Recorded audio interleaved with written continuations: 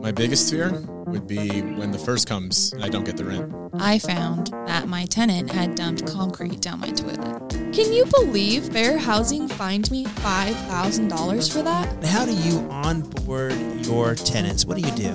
I don't even know if I do it right. If you're a landlord, don't just rent, rent perfect. The Rent Perfect podcast with property expert and private investigator, David Pickron. Welcome back, Rent Perfect Nation. We're so glad to have you with us today. My name is Scott Aubrey, and in a world where everything's been turned upside down, I'm hosting today, and our normal host, David Pickron, is my guest. Wow. So I this is love being awesome. the guest.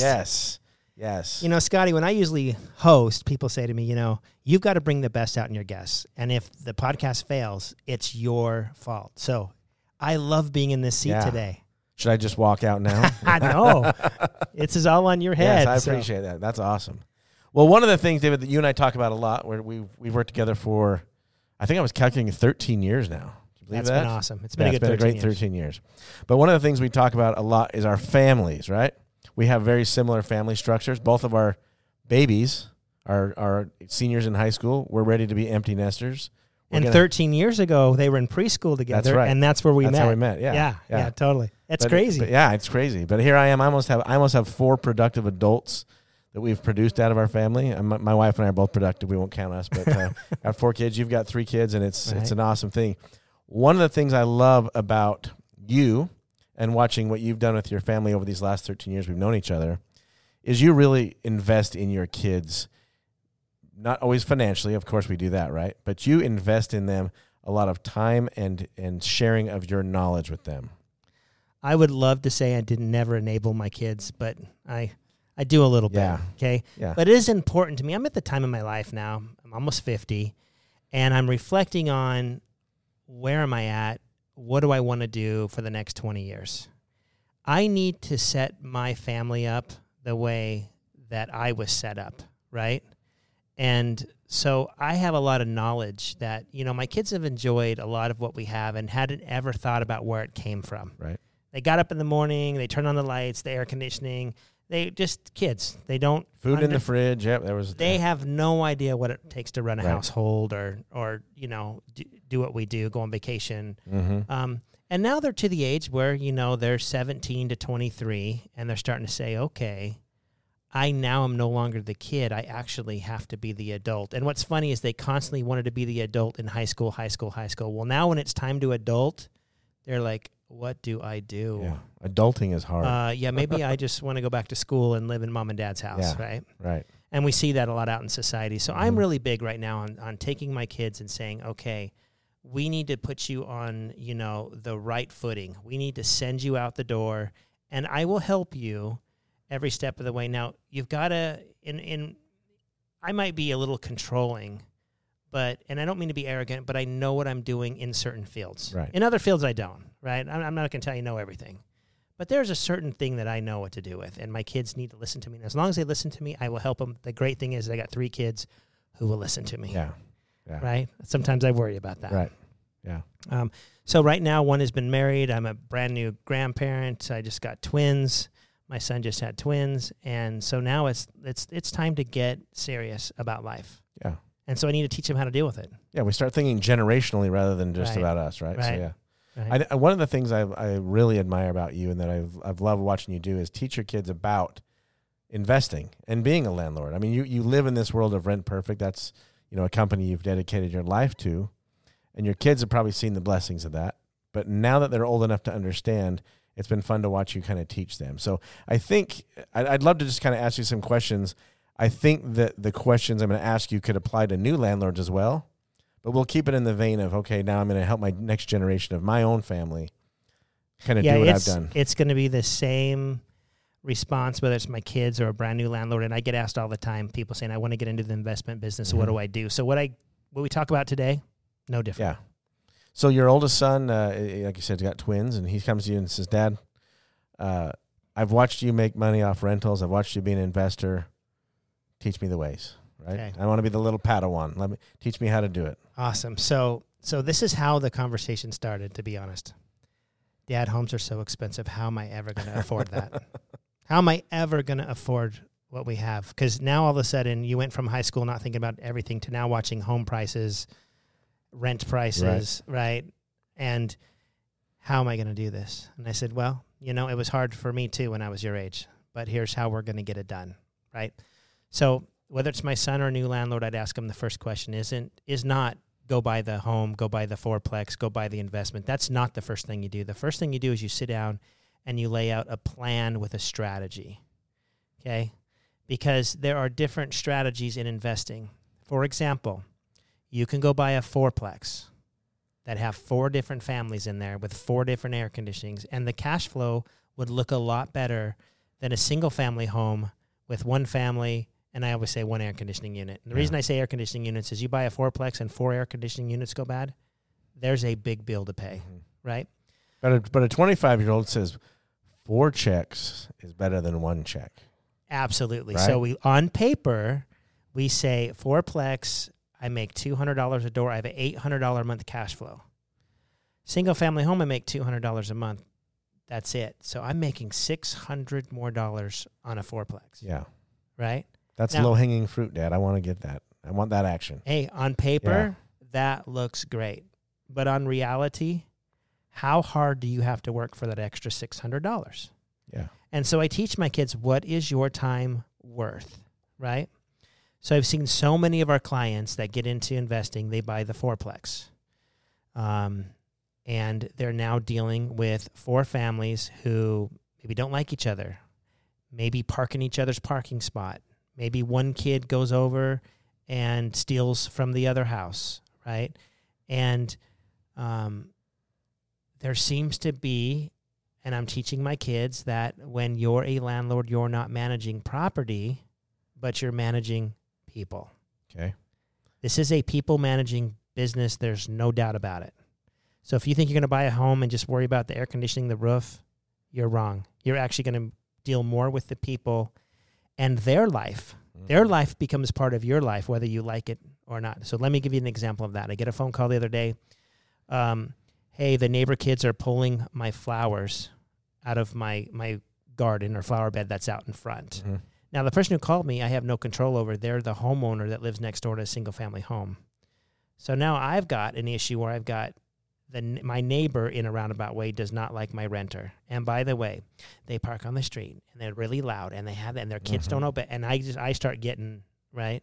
Right. So I need you to take care of this, or I'm calling the homeowners association, right? And so I don't want to be in the middle of all that.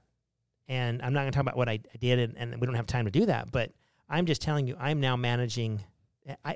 Your kids pulling flowers have nothing to do with the brick and mortar of my home. Now you're managing the home, the renter, and the neighbor. And the neighbor. And the kids and everybody else, It right? takes up my time. Right. So that does happen. And so there are people I know in this industry that manage fourplexes, triplexes, multifamily beautifully. They're set up to do it.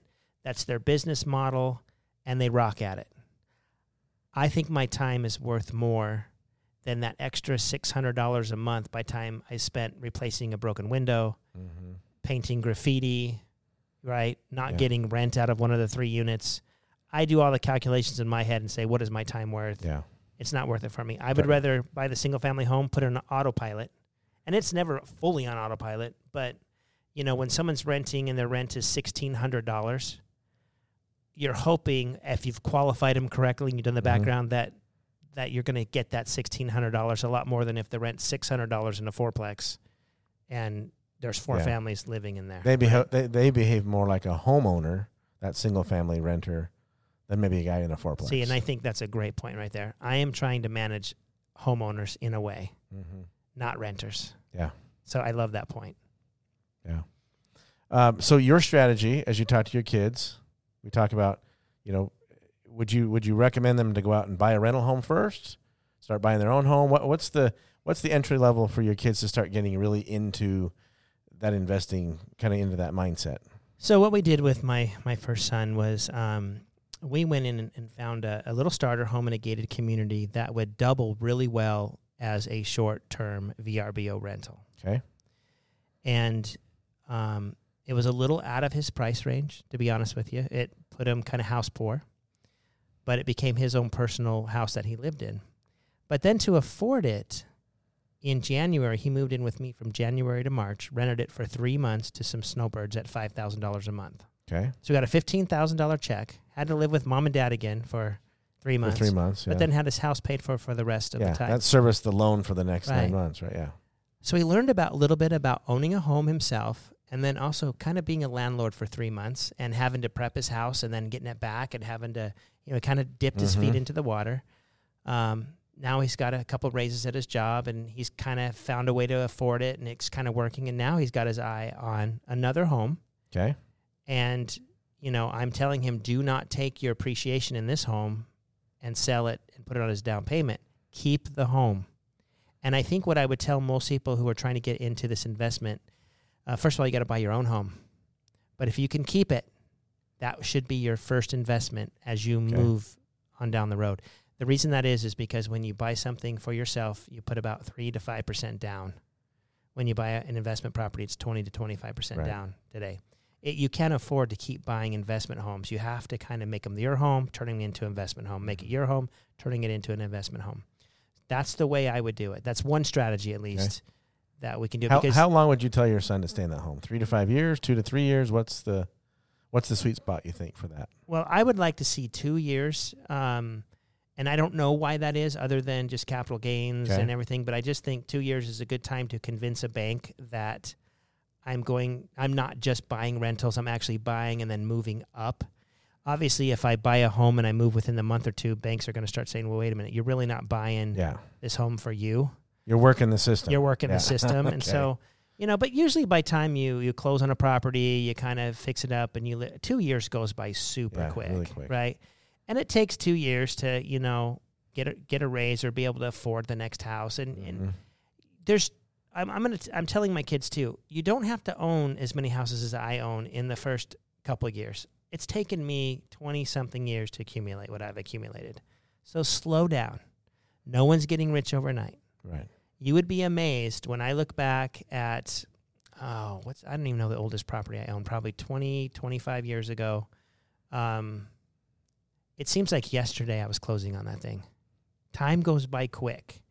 And just like you would buy into the stock market, just leave it in there and check back with it every once in a while, and you'll see your gain. You let it go. Yeah. So my strategy of long-term holds is a long-term strategy.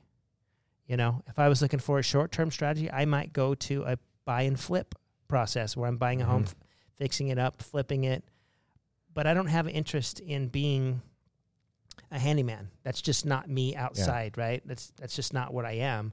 And so that strategy doesn't work for me. But for many other people, that's a beautiful strategy. There's people that make way more money than I do fixing and flipping homes, Yeah, but that's not your thing. It's not my thing. Yeah. So if people come to me and say, hey, what home should I buy? I say, first of all, get your strategy. What are you good at? What is your temperament? I just think for me, I know what I can do, and I want you to know what you can do. And you're not going to be successful unless you know you're going to be successful. Right. So yeah, I love the idea that your 23-year-old has a home, and if he had a 30-year mortgage when he's 53, that house is paid off. Someone else has made the payments on it. He enjoys all the appreciation. Right. And if he wants to continue to rent it and cash flow money every month or sell it and have a big nugget come in, what a great way to set up your kids. I love that idea. So he bought that home 2 years ago. He's rented it out twice, right? So he's rented 2 seasons, yeah. 2 seasons. So he's rented it out for $30,000 total, right? Bought the home for $248,000, I think. That just appraised at like $291,000 or something. Okay. He's like, Dad, I've got $50,000 in equity. I'm like, welcome to the club. Yeah. Right? And then one other thing I'm trying to tell my kids and show my kids is I have a renter over close to my house at one of my homes that been there for 15 years. Okay? They've paid off half of my mortgage, Scott. Greatest renters ever. No. Right? I mean, you love these people, I'm sure. I love these people, but they're probably not going to go anywhere for a while. But let's just say they stay for another 15 years. And all of a sudden I get that notice in the mail one day, congratulations, your house is paid off. Okay?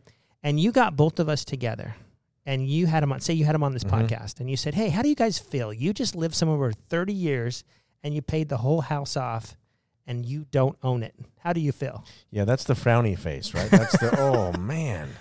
Yeah. And I'm over on this side of the mic going, yeah, I never lived in there. Yeah. You paid every payment. You were never late. Thank goodness, right? And now I've got a house paid off, and I own a $350,000, $400,000 asset. Right. Who's happy and who's not happy? Yeah, although they've had a home for 30 years, the end of the story is it's probably an unhappy ending for them. Yeah, if you said, hey, if you were to go back and do it differently, what do you think they would do? They'd be like, oh, we would have figured out a way to buy this home 30 years ago. So when I'm talking about strategies with my kids, I'm not talking about strategies that are this year, next year. I'm talking about 30 years down the road. Mm-hmm. Where are you going to be? For some reason, I don't know why my mind worked that way. I could see 30 years down the road, and a lot of people just see the new iPhone today or the flashy car today. And it is a long-term mindset where you're going to achieve true wealth. It isn't an immediate. The guy that you know that owns a lot of property didn't just buy those properties. I guarantee it. He's had them for a long time, and it's been just slowly putting away, money, whether someone's paying down your mortgage, cash flow, tax benefits, whatever the investment is giving, you are gaining so much every month. And in the end, when you look back, you're like, okay, I get it now. Yeah. So understand the end in mind as you start. And that's what I'm trying to teach my kids. That's a perfect strategy. Perfect. Awesome. David, I think those are some awesome little nuggets you've given us today to think about. One of the things we at Rent Perfect want to talk about always before we wrap up today is go find, if you're a brand new landlord, even if you're an experienced landlord, go work with a local RIA. They are super experienced. I know you work a lot with the RIAs. You want to give like a 2-second spiel on the RIAs and how they bless these new landlords? No, I just love RIAs because they get people together that have the same mindset, and they kind of do it together in a group, and they kind of use each other as sounding boards, and they think, hey, they meet friends, and they're like, what do you think about this? Now, there are the snakes at some RIAs. Yeah. They're the guys that are trying to sell you, a $200,000 asset that's worth $100,000. I mean, so I'm not going to say you trust everybody at a RIA, but at least you're in the game, and you can kind of see a lot of deals that are made aren't on MLS. They're not out in the open. You might have a guy at a RIA says, hey, I'm retiring. I don't have kids. I don't have an exit strategy. I don't want to sell everything with capital gains taxes coming at me. I want to just kind of slowly sell my portfolio off to somebody, and I'll make it easy for you to get in and take it over. And those are great opportunities if all the numbers work out. Mm-hmm. So those are just little things you find at RIAs. There's not always buyers. There's not always sellers. There's just a whole group of people that anywhere from, short-term investors, like money loans, to, tenant screening companies that can help you manage people, to mortgages, and then all of the people around there that need those services. Yep. So I recommend it a lot. Perfect. What I've seen at the RIAs is there's people like you that want to share their knowledge. They're not looking really for anything other than just to say, hey, I've been down that road. I want to help you go down that road and be successful as well. So, David, thank you so much. Thanks for letting me host today. It's awesome. Yeah. Everybody out there, remember to subscribe to the Rent Perfect podcast. Click the bell icon to get notifications. And until next time, continue to rent perfect.